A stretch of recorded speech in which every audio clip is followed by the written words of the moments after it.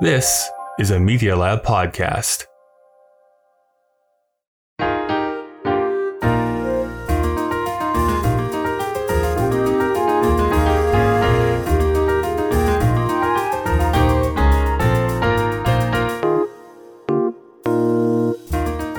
Welcome to Putting It Together, the podcast that goes through the entire body of work of Stephen Sondheim, show by show and song by song. My name is Kyle Marshall, your self-described Sondheim expert. Well, it feels like we've lived a year of perpetual anticipation, or maybe it's just been waiting for Eric Matthew Richardson to return.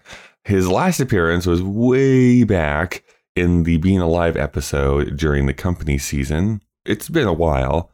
But luckily, he was game to come on and discuss these two songs with me today. It Would Have Been Wonderful is like two supposed alpha males striding around. And then there's Perpetual Anticipation, which is a song that appears in Act 2 of A Little Night Music.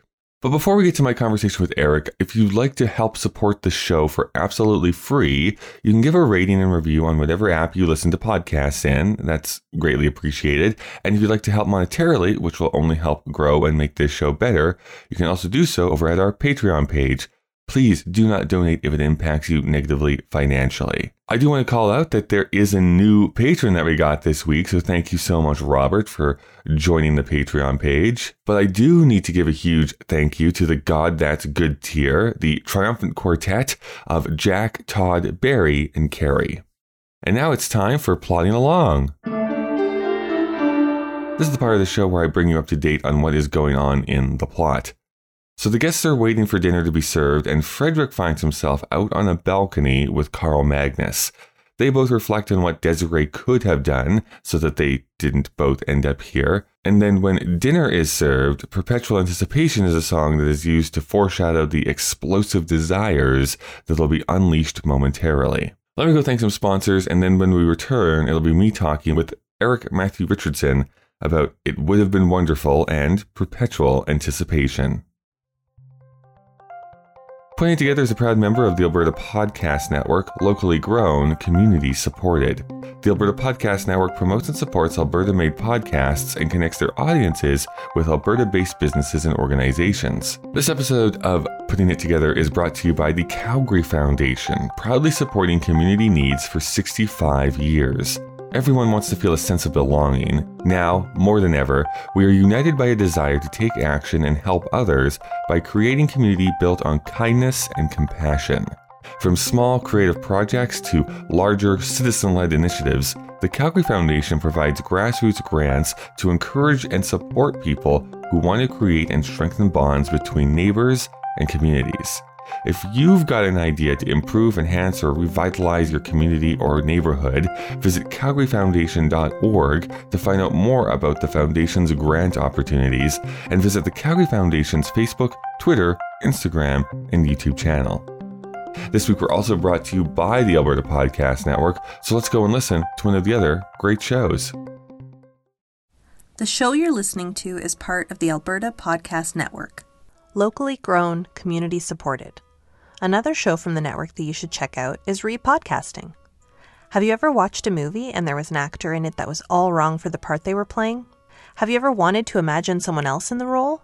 Never fear, that's precisely why Repodcasting exists. Listen as co-hosts and cousins Janet and Lucia recast their favorite and not so favorite movies with their dream cast. They also take a moment each episode to imagine which role in the film should have been given to Tony Danza, because let's face it, Tony Danza would make every movie better. You can find Repodcasting wherever you listen to podcasts or at albertapodcastnetwork.com. Happy listening. I should never have gone to the theater. Then I'd never have come to the country. If I never had come to the country, matters might have stayed as they were. Eric, thank you so much for coming back. Thank you for having me back, Kyle. It's been a year. I know, it's been a while. It has been a time that has elapsed. It has been a time.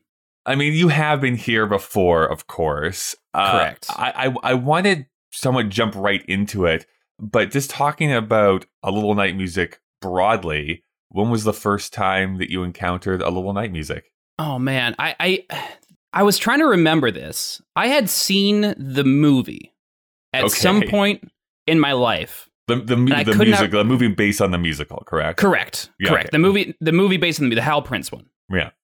I had seen that movie at some point in my life. I think vaguely it was like in school. I don't know why. Okay. Like it must have been like a choir class or something related to music. A teacher had given up trying to teach you kids. Right. It must have been like the end of the year, and it's like, well, I don't know. I don't know why they chose that one. Yeah. It's not really appropriate for school, but like not at all. Yeah. So I don't know. That's why I'm thinking like, and I can't remember what grade I was in. I can't remember how old I was, but I had seen it and then completely forgotten about it. And so I don't think I visited it again until maybe in college when I was just going through, the Sondheim list, right, and like checking out each one. It's an interesting one because it's not. I don't think listening to it, and maybe some other listeners would disagree, but I don't think listening to it is enjoyable. And I don't mean that in that it's bad. I mean that in that it is not very exciting to listen to from tip to tail, and you don't get much of what's going on. I think it's something that you do have to be watching or in a theater to really glean, especially like the humor doesn't really come out until you see it. Yeah, I think that's the biggest one for me. Yeah. I keep saying kind of this similar story, but because I first listened to this score as a teenager, like 15 or 16 years old, really didn't understand at all what was going on in the plot because, again, slow internet, couldn't look it up. But also, like, yeah, you don't really lock in that this is a very funny show. Right. But I don't know if you notice that if you're just listening to the music. Especially even if you're like just reading the plot or something just to like get, like, you're still not getting the humor. You're not getting the funnier parts about it. Especially with the whole, spoiler alert, but the ending of it's kind of leading towards this like grand death of many people. Right. And all of that is subverted. But yeah, I don't know. It's one of those shows that is very well done on an artistic level, right? But it's not necessarily like exciting. Like you're not like, I'm going to throw on Little Night Music and jam out with my friends. Right, I see what you're saying. Yeah. I keep saying that A Little Night Music is the one score of Sondheim's that I can actually throw on in the background while I'm doing other things. Yeah. Because I just like the actual music itself. But yeah, you're right. It's not like, it's like, oh man, guess what I got? Fresh copy, Little Night Music. Right.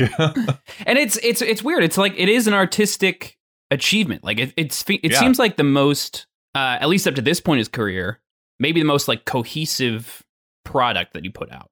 And I think he's talked about that too, where, a lot of musicals are joined together by the fact that they are through the lens of the same composer. Where like, it's not necessarily like each individual song fits together perfectly. It's just that it's coming out of the same person. And that's sort of the glue that ties it together. Whereas this show does very much feel like it was structured to blend with itself. And I don't know if that comes from his whole thing with the threes or if it just comes from the initial concept or what, but it does feel like a show that is truly one cohesive thing. Yeah, I think that's an interesting thing to point out, because even like if we just work backwards from his two other like major works that he was composer for, both lyrics and music. Like right before this, we have Follies, but Follies is just filled with music that is like pastiches of other things. Right. And then even in Company, he's trying out like different feelings to those songs, whereas Little Night Music is like, yeah, this all leads with one another. If you listen through the entire thing, it's like nothing really feels like super out of place. Right. If you're as a collection of songs. I also find, I'll just speak for myself, that Little Night Music is also, going through this season and doing deep dives into each one of the songs. there's been a couple that have really snuck up on me. I'm like, oh man, this is actually a lot even more intricate than what I was thinking when I first listened to this. Yeah, it's one that like Every Day a Little Death is the one I keep going back to, which is like, it's a pretty song when I first listened to it, but man, like really getting into there and lyric choice and music choice behind it, like there's actually a lot more to it. Yeah, you can tell it's the first time that he got to be as clever as he wanted to be. And maybe that's for better or worse. Sometimes, it's okay to pull the reins in a bit, but he does lyrically really stretch himself a lot in this show. And I think he gets away with it because, it's like an upper class group of people who are all think themselves quite witty or quite intelligent. Mm-hmm. So I think that's sort of like the conceit you can use to get away with the more intricate lyrics that would feel wrong coming out of some like Bobby's mouth from Company or something, right? Right. So yeah, I think that's the sort of thing that attracts me to it now, is where it's not a particularly flashy on the front facing side show, but upon like closer inspection does become more interesting, does reveal new layers that is not there when you are just passively watching it. Now, having said that, of course, you have seen the movie in the past. Have you ever seen another production of A Little Night Music at all? This is another thing. I don't know why I have like these memories of this show that I must have just blocked out. I feel like I had seen some amateur production of this, like not a like a community theater production, but I don't know where. I don't think it was my hometown.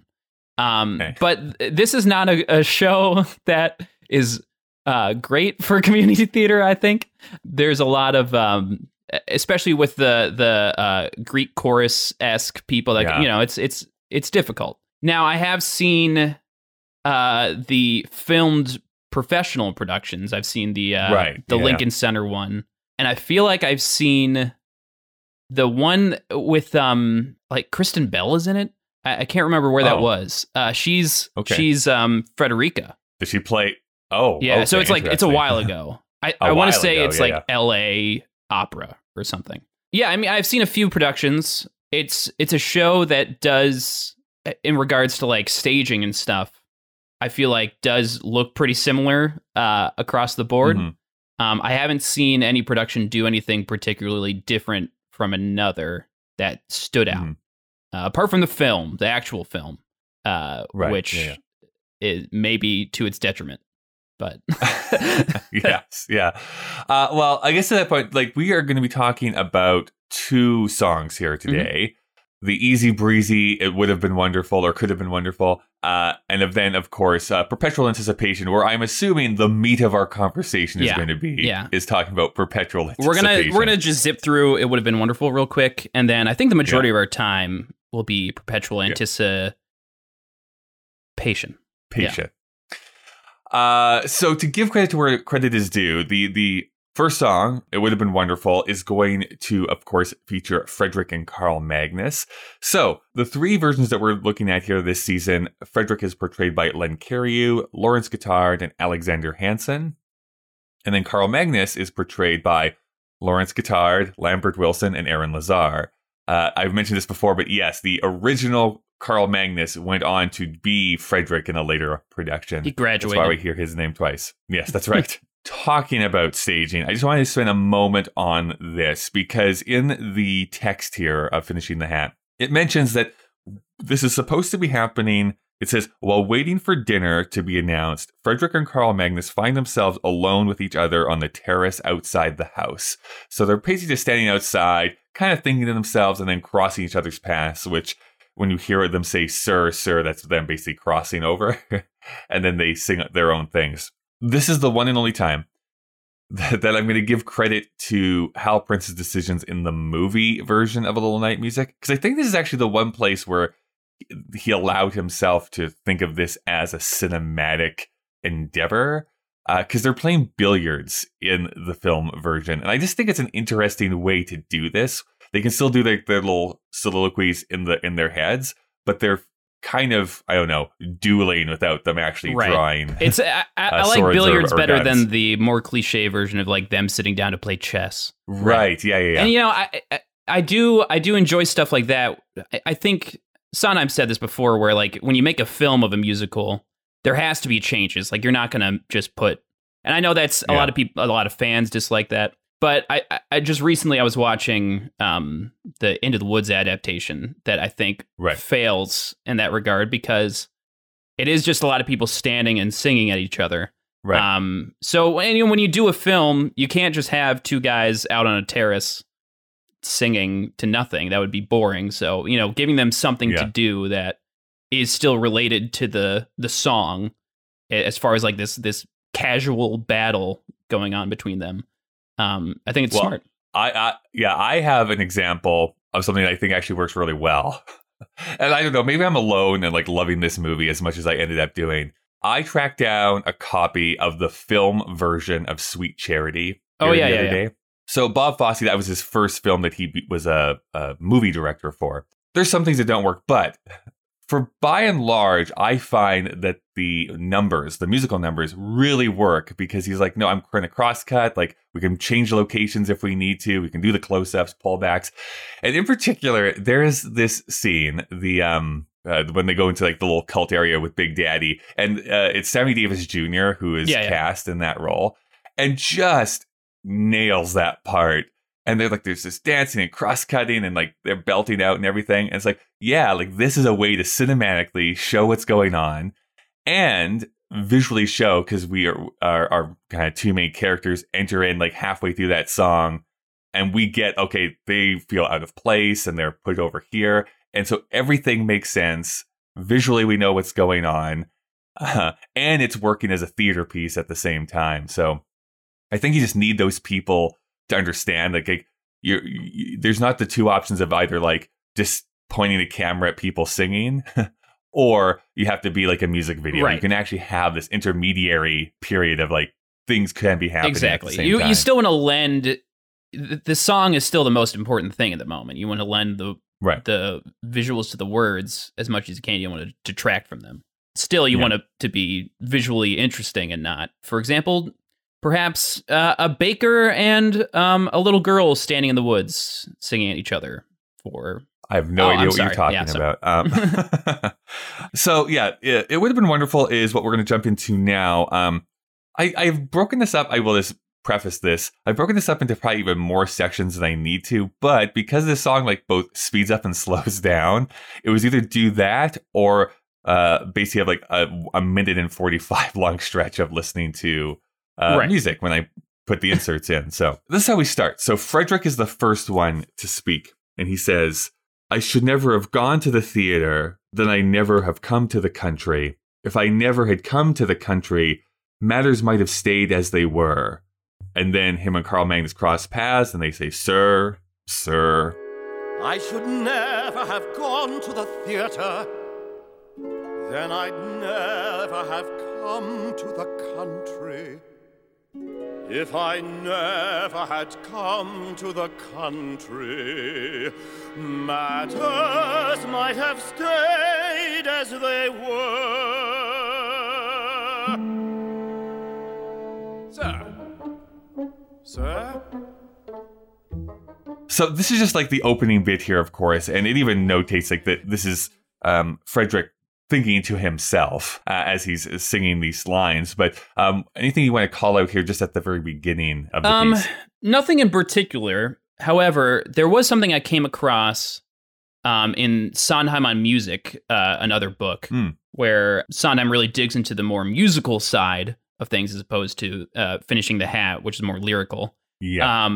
Is that this whole song, as well as The Miller's Son, were the only two songs in the show that started with the vamp first, as opposed to perhaps writing the lyrics first or something. It kind of burst forth from this that bum ba ba bum bum ba ba ba bum bum, and I guess he came up with that in a Boston hotel room, which I guess is where all of his great ideas come from. It's probably the only good things that have come out of a Boston hotel room. yeah.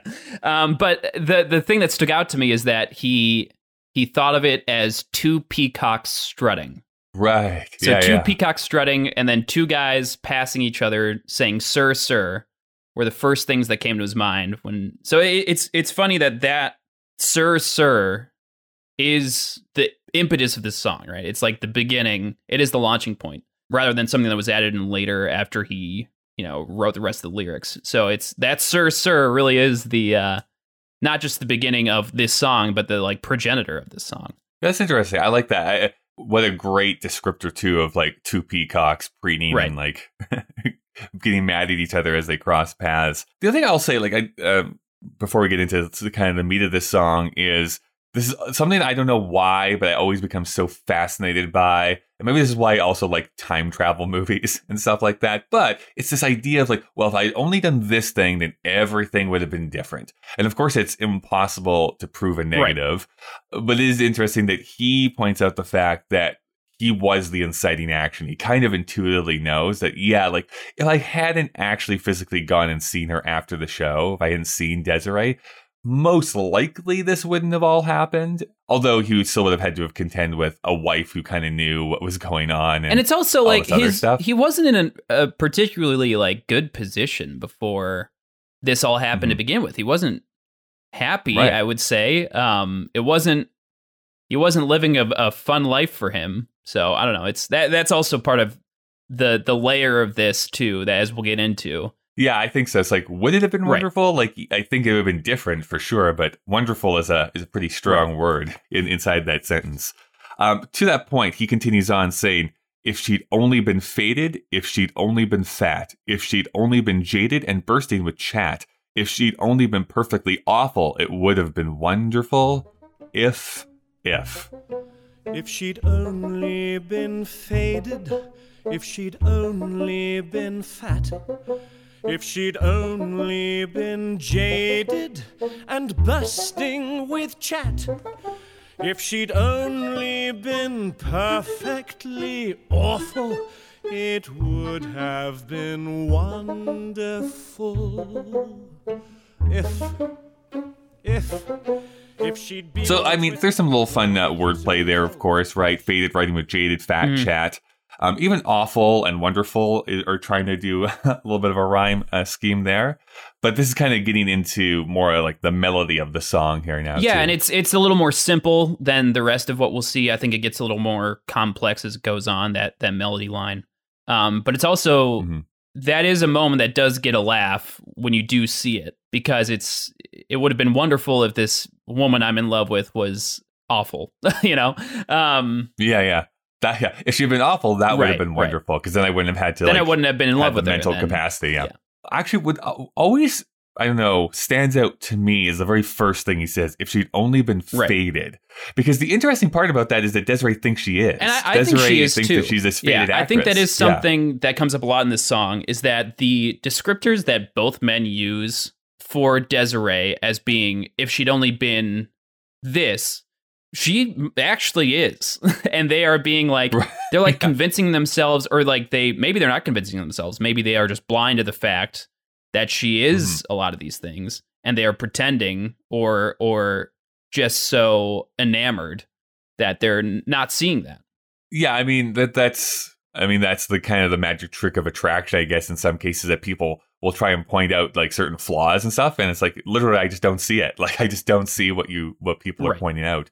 And even if we take it like relationships out of the thing, I mean, this is true for, I think, art in and of itself, right? There's like favorite films or plays or whatever it happens to be. People can sometimes nitpick and be like, oh, like, but how about this part that's bad? I'm like, yeah, but it doesn't bother me. Like this isn't something that I focus on. Yeah, I don't know. It's as we get more on in the song, I think it shows both of their hands as being, I don't know, willfully ignorant people, and to their own detriment, I guess. But which is, I think it's true of a lot of people in this show. Sure. I don't think there's not really any one particular character that I find especially redeeming. Maybe Frederica, because she's doesn't really do much, but like everyone sort of has this fatal fault that they are pretending doesn't exist, and kind of gets them all into increasing amounts of trouble with each other.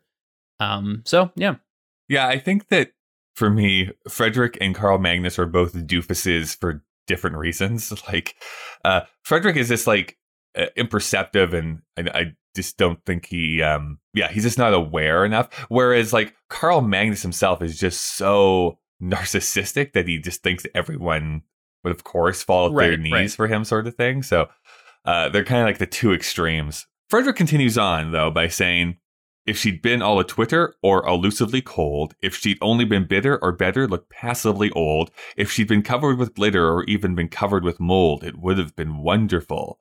But the woman was perfection to my deepest dismay. Well, not quite perfection, I'm sorry to say. If the woman were perfection, she would go away, and that would be wonderful. Sir, and then Carl Magnus picks his up, sir. If she'd been all a Twitter or elusively cold, if she'd only been bitter or better, looked passably old, if she'd been covered with glitter or even been covered with mold, it would have been wonderful. But the woman was perfection to my deepest dismay. Well, not quite perfection, I'm sorry to say. If the woman were perfection, she would go away, and that would be wonderful. Sir. Anything you want to mention about this section? It does kind of play with the patter aspect. I wouldn't call this whole song a patter song, but he dips into it in and out. It also starts playing with the rhythm a bit. It gets a little off kilter as they continue down this convincing themselves spiral. Yeah, it's one of those lyrics that I think is it's like a little puzzle that he makes, right?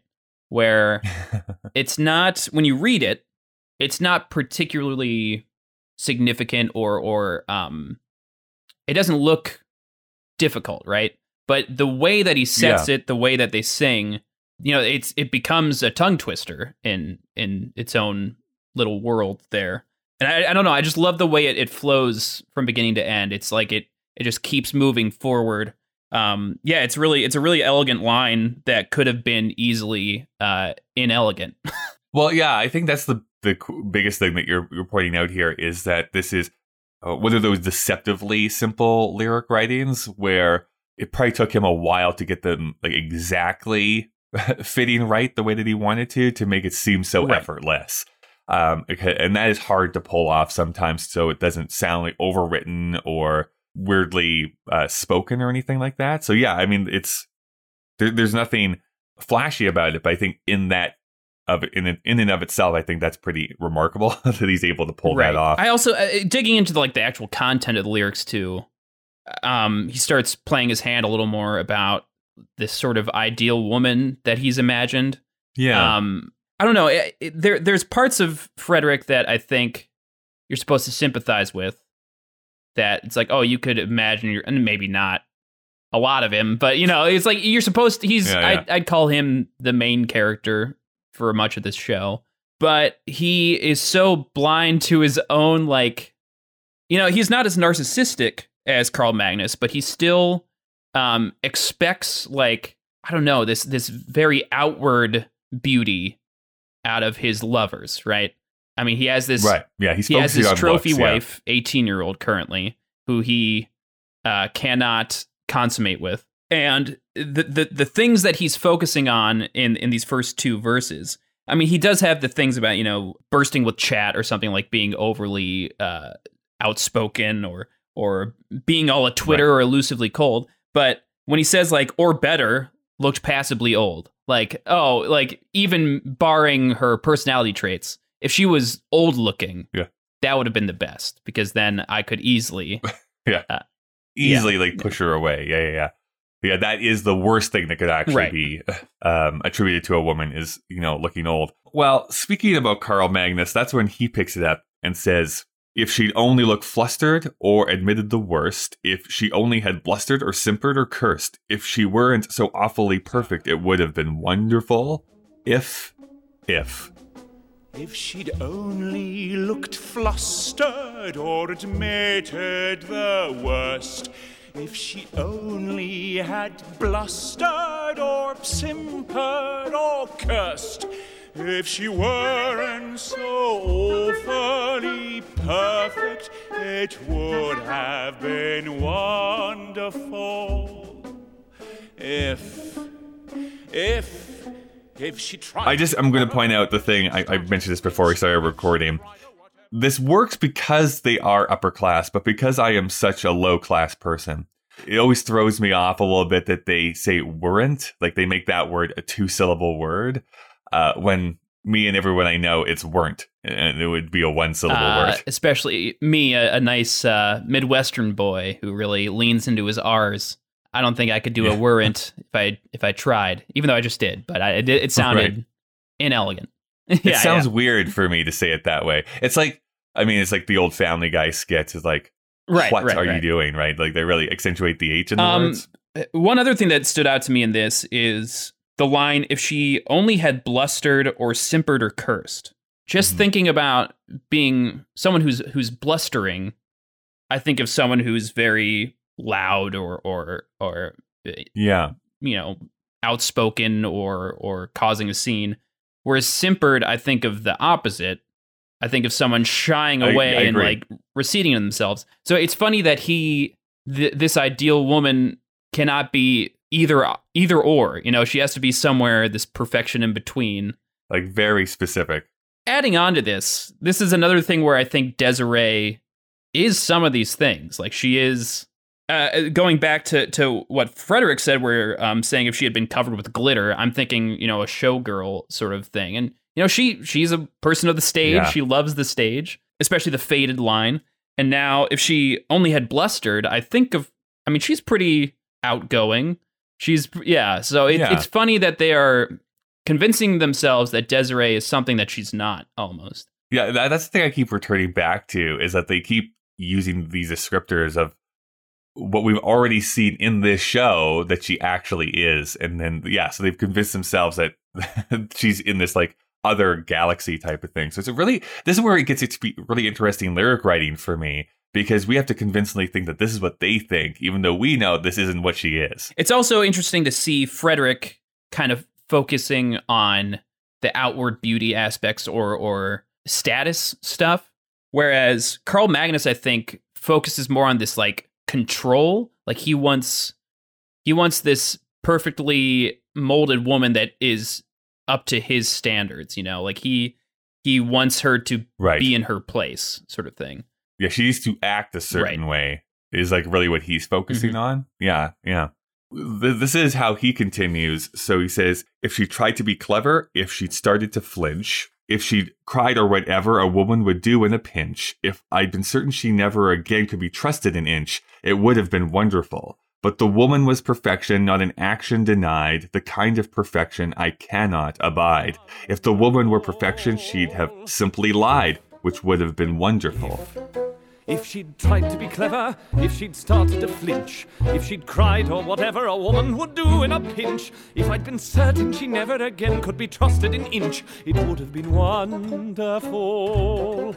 But the woman was perfection, not an action denied, the kind of perfection I cannot abide. If the woman were perfection, she'd have simply lied, which would have been wonderful. Again, a little ironic, because she cannot be trusted. She is lying to him. The two things he does not want her to do, and that is the entirety of the show, is surrounding the fact that she is lying to him about, lying. 100%. So it's.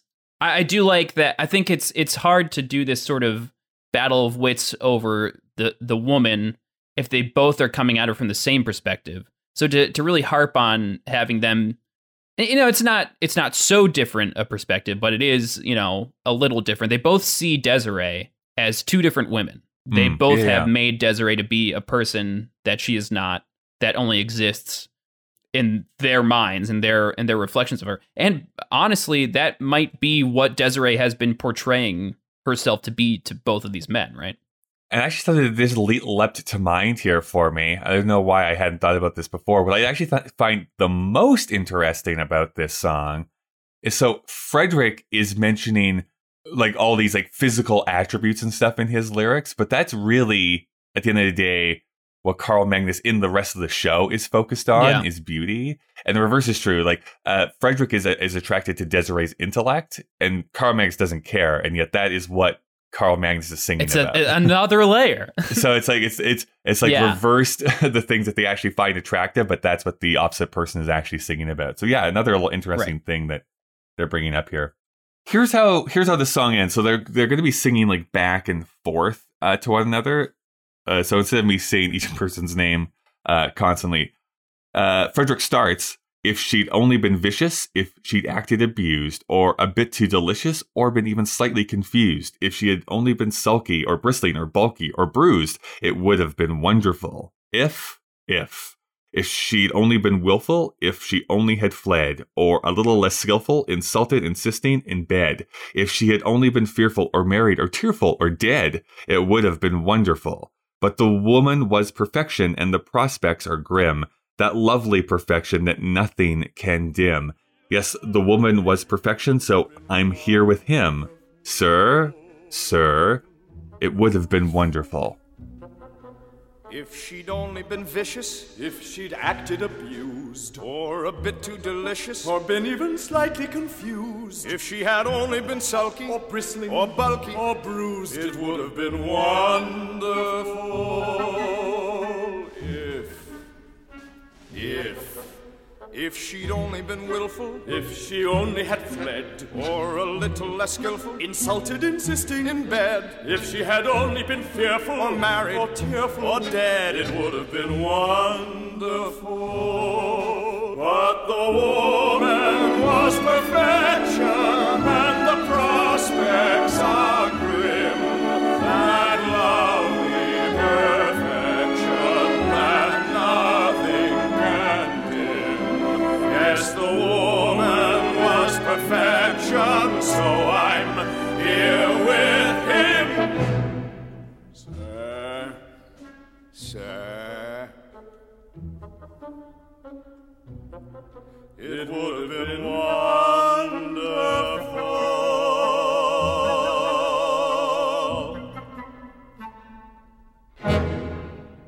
So there's a lot there in this last section that I just read out. Anything that you want to focus on at first? I do like how he tried his best to make each character sing his own line, still making sense, like within his own thought process, even though they're going back and forth. While still making that back and forth sound like a consistent thought. But they are still having their own two different trains of thoughts. So you get some like sort of funny stuff like if she'd only been willful, if she only had fled, or a little less skillful, insulted, insisting in bed. Where that insulted, insisting in bed kind of becomes a joke in itself. Even though that was not what Frederick was saying, it was an interjection from Carl Magnus. So I think that's pretty clever. And I know Sondheim loves puzzles, and we'll get into that too with anticipation. But it's just one of those moments that I think he really shines, that you don't, when you're just, watching it or listening to it, you're not paying that much attention to it. It does sort of run through together. But as an actor, you could have a lot of fun with that, Yeah, like as an actor, obviously you have to keep timing, and with your scene partner, you have to be kind of in that together. But it's like you are still singing basically these lines without the interjections being You're there. not like, hearing that second character. It's you are in your own train of thought, getting from one line to the next. And that, to my knowledge, looking at this, still seemed, I could see a thread through each of their eyes. But there's still that interaction between them that they're unaware of, which adds for some comedy. Oh, yeah. The thing that stands out to me here is specifically the section they say, or bristling, or bulky, or bruised. Of course, there's the alliteration of the B's and stuff going on there, but it almost also sounds like they're talking about a piece of fruit. Like, I don't know. It just is. I don't know. Like a bulky pear. Or bruised is just like, it's just a weird way to, I don't know, describe a person. Yeah, it is. It's I mean, clearly the alliterative aspects there are what he was going for, but it is an odd descriptor of a person, especially starting with a bit too delicious. Right. Well, yeah, that's the thing. Yeah. Yeah. So that like leads us into like that thinking of you know, that perfect pair. Which might lean into the even more objectifying of her, right? Like trying to describe her in ways that are not human. So truly making her an object. Of course, I think what this leads up to is like the big laugh line. Like, it would have been perfect if she was dead. That would have been actually the best case scenario, because then I wouldn't, of course, be obsessing over her anymore. Yeah. So that would be the wonderful thing if she was if only a dead person. She were dead. None of this would have happened. This show wouldn't have existed. Or it would be a very, very different show. That's true. It could have been a fun like locked room murder mystery. That's right. They're all there in the country trying to figure out who killed her. I'll call up Steve and ask him to do some rewrites. Yeah. We'll see. Well, what do you think? Like, overall, like, just this song by itself, like, is this one of your favorites of the score, middle of the pack, or like, or bottom of the pack? Like, where do you put it? It's not one that I think of often. Yeah. But after listening to it, I mean, it is a fun comic relief song, even though it's not really a comic relief song. It's comic relief in disguise as like a psychological duologue sort of thing. Yeah. The thing that keeps coming to mind about it is, and I know this is very forward thinking, years out now, is Agony from Into the Woods. Its like spiritual sibling to whereas Agony is far more cartoonish than this, but it still has these like two self-centered, narcissistic, upper-class men thinking and brooding over an imagined woman that is not exactly who they think she is, right? Right. Yeah. And it's comedic. It's the comedy is found in their complete delusions about the person, right? So I don't know why. I mean, the similarities are there, but they're not really the same song per se. But it's still got that like vibe. So something about that, and there is something about the second act of this show that I find much more interesting than the first act of the show, which is often not the case with many shows.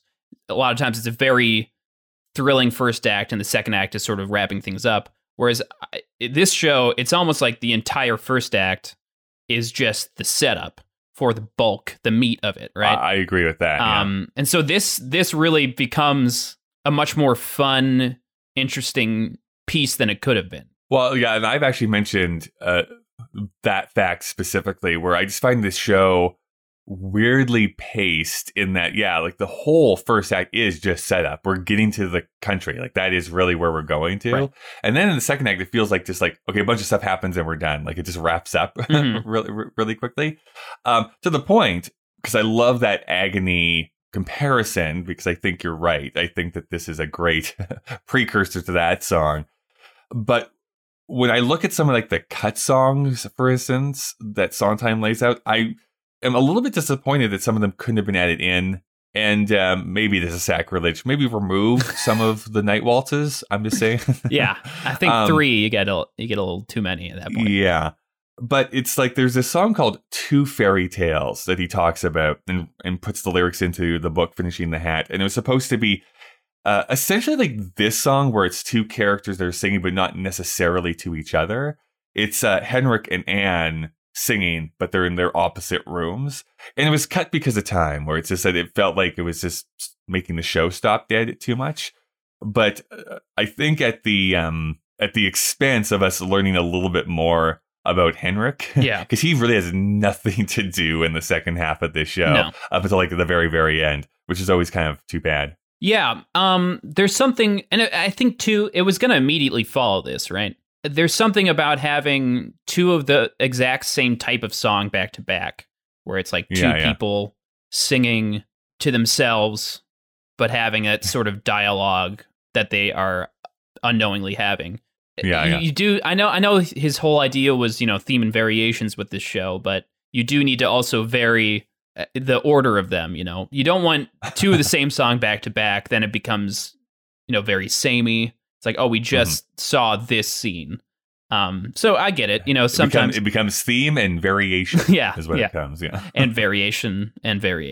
So yeah, I mean, sometimes things just gotta go, even though it's not that they're bad. It's just that you want to move along. And this show is already pretty long to begin with. I think it is. Yeah. Even with if you're including an intermission, it probably can get 3 hours, which is that's lengthy. Yeah, I have to remember. I think because there is a version. I think it's the 1990 opera version, Lincoln Center opera version, or sorry, New York opera version. That's on YouTube currently. I think it is. I think it is actually 3 hours. Yeah, because they include the 15-minute intermission with like interviews and stuff like that. But let's not put it off any longer. We've arrived at perpetual anticipation.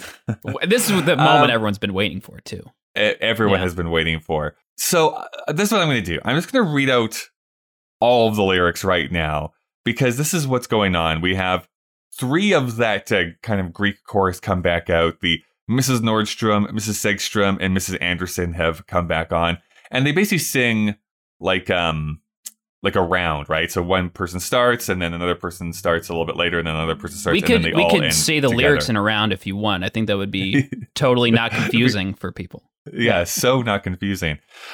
Here is what the full text of what they're saying is, though, which is: perpetual anticipation is good for the soul, but it's bad for the heart. It's very good for practicing self-control. It's very good for morals, but bad for morale. It's very bad. It can lead to going quite mad. It's very good for reserve and learning to do what one should. It's very good. Perpetual anticipation's a delicate art, playing a role, aching to start, keeping control while falling apart.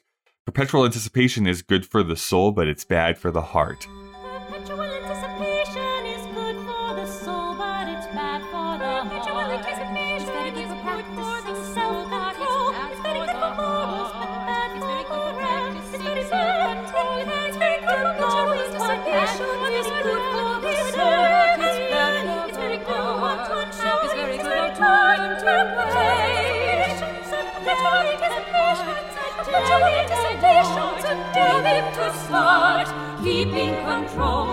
I don't know. Is there where do you want to start with this? Is there anything that specifically like jumps out at you? So I think this does add a little energy into the moment of the show, right? It's not so much what they're saying. I mean, it is a lot of what they're saying, but a lot of it is also just the energy of the song itself. It adds, like we said, variation. It goes from this sort of like slow march sort of song into something a little more lively. So it just, it renews interest in what's going on. But it also, from like a musical perspective, you did say it's a round, but it is also maybe not a round. It's kind of a round. And I think it also, I know I've said he loves puzzles before, but this is very much like a musical and lyrical puzzle that I'm sure he had a blast writing. Because, each person here, they do say the same lyrics, but there are some moments where it's not the same, or lines are cut. Right, exactly. And they because they're singing over top of each other, there's some blending that goes on. So it's not an exact round. Like some of the melody changes for each person in a certain way. Let's call it an oval then. Yeah, it's a rhombus. I don't know. The one thing that sticks out is when they get to, a lot of it is over this vamp, right? It's a steady harmonic line until we get to the second time perpetual anticipation comes around, which also ends on this line like contemplate or learning to wait, or what two people are saying, another person saying good. And that's when it starts like changing to this new harmonic section. It's a new chord, right? We moved to, I forget if it's the 4 or the 5, I forget. But going from there, the lyrics get a little more, not quite sinister, but they keep talking about like falling apart. They come back to it's good for the soul, but bad for the heart. As that's happening, harmonically, we have this like falling action as we start talking about falling apart. And, everyone's lives are also about to start falling apart. The pieces have been put into place. This is where the action is going to start right now. It's basically what the song is saying, is that we've been building up this entire show for what you're about to see, which is, first we got to learn the backstories. We got to learn why everyone is connected. We need to raise the stakes a little bit. So everyone's going to be in the same location miraculously for an evening or so. And now there's going to become more and more. I forget when exactly Carl Magnus starts talking about a duel or whatever that is. It's at some point in the show. I think we have heard it by this point. So that's on the horizon. Yeah, it's pretty interesting how he shifts the lyrics around too to still make sense. So he excludes certain lines to make the rest of the round shorter, so they sync up at certain points, right? But even with the lines he excludes, it still makes logical sense as like a sentence. Well, I think that's what the fun part of this song is for me, at least, which is like it starts off kind of in that round, and then they do sync up there for a little bit, and then we go into the finish. Right. I mentioned in a previous episode how I feel like Perpetual Anticipation is kind of like the spiritual third night waltz in the piece, which is that it's kind of more commenting on what is happening or about to happen in the show. Like it's not really like a character song where we're learning more about the person, or they're starting in one place and ending in a different space, sort of thing. It's fun, I guess, is the quick answer to me. But kind of like our song we just finished talking about, it's not one that it's like, oh, you know what, I'm going to throw on Perpetual Anticipation to go and take a listen to, sort of thing. Yeah, I think some of these songs to sort of take the place of like a transition or a playoff music. Yeah. Which, I mean, it helps move the story along too, where you have this Greek chorus commenting on what's about to happen rather than what has just happened. That way, and it gets the audience in the frame of mind of the coming, rather than just sort of passively enjoying this experience. It's like, oh, hey, audience, wake up. This is about to happen. Everything's gonna go nuts right now. This is the opening to Sending the Clowns, essentially. Yeah. Is what this is doing. Everyone pay attention. The song is coming up. I'm sure you're aware because you have probably taken a look at the Finishing the Hat book. But this is also not the original lyrics that Sondheim wanted to have in this song. Mm-hmm. He wanted to go a little bit weirder in this song. So the Perpetual Anticipation is good for the soul, but it's bad for the heart was initially Perpetual Anticipation is good for the soul, but it's bad for the skin. He says, I rarely change a lyrics idea simply because of a collaborator's taste, but Hal disliked the line so intensely that I gave in. But I'm sorry I did. The right tone would have been just weird enough to enliven the mysteriousness of the moment. I don't know. Do you agree with that? Do you prefer the original, or do you think it was better to be changed to heart? So I see what Hal was saying, where you hear that line and it sounds pretty gross. Like it's something about the visual. Anytime you like focus on skin is kind of gross. But I like the line better. Like it's bad for the skin because it fits everyone's personalities so much, especially after the song we just had about focusing on this outward appearance of everyone. And that's kind of what everyone in the show is obsessed with, is like how their appearance, how they appear to others, how others appear to them. It is sort of the focus of the show. That is sort of the theme of the show. Like everyone is worrying and they wish they weren't worrying about what's going on because it's going to make them age or something, Right. Yeah. There's a lot of focus on physical appearance that I think it really ties it in. I have a hard time getting past it only because I've just heard like the actual lyrics for so long. But I'm just trying to imagine what it would sound like with the characters singing. Yeah, I wonder what sort of rhymes he would have come up with skin. Mm-hmm. Sin? Right. Yeah. That's too close. Toss me in the bin, Kith and kin? Yeah. I don't know. Yeah. Well, thank you, Eric, for joining me here once again.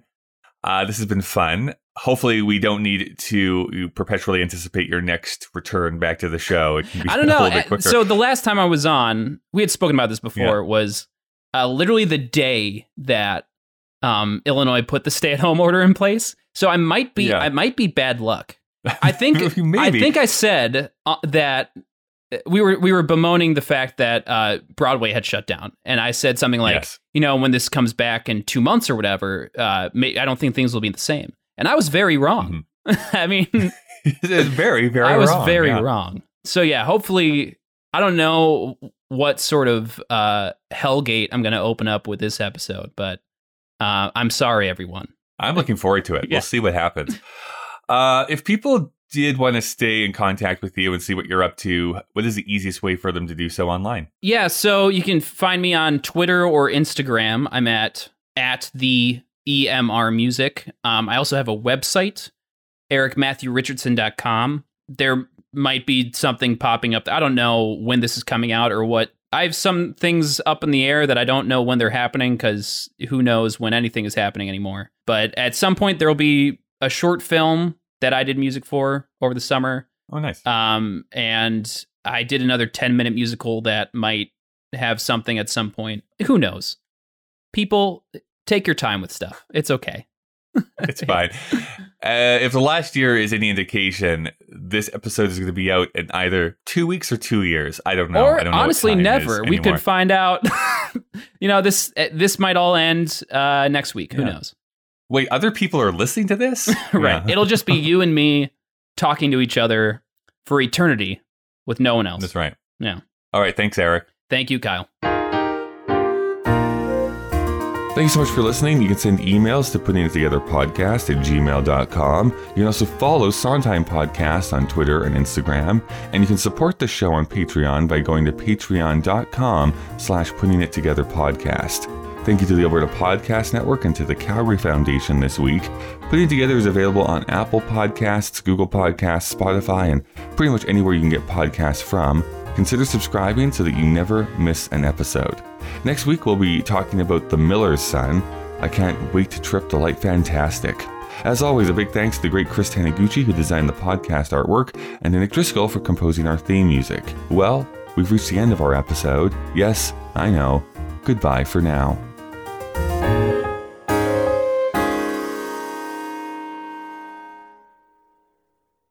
I see you shiver with anticipation.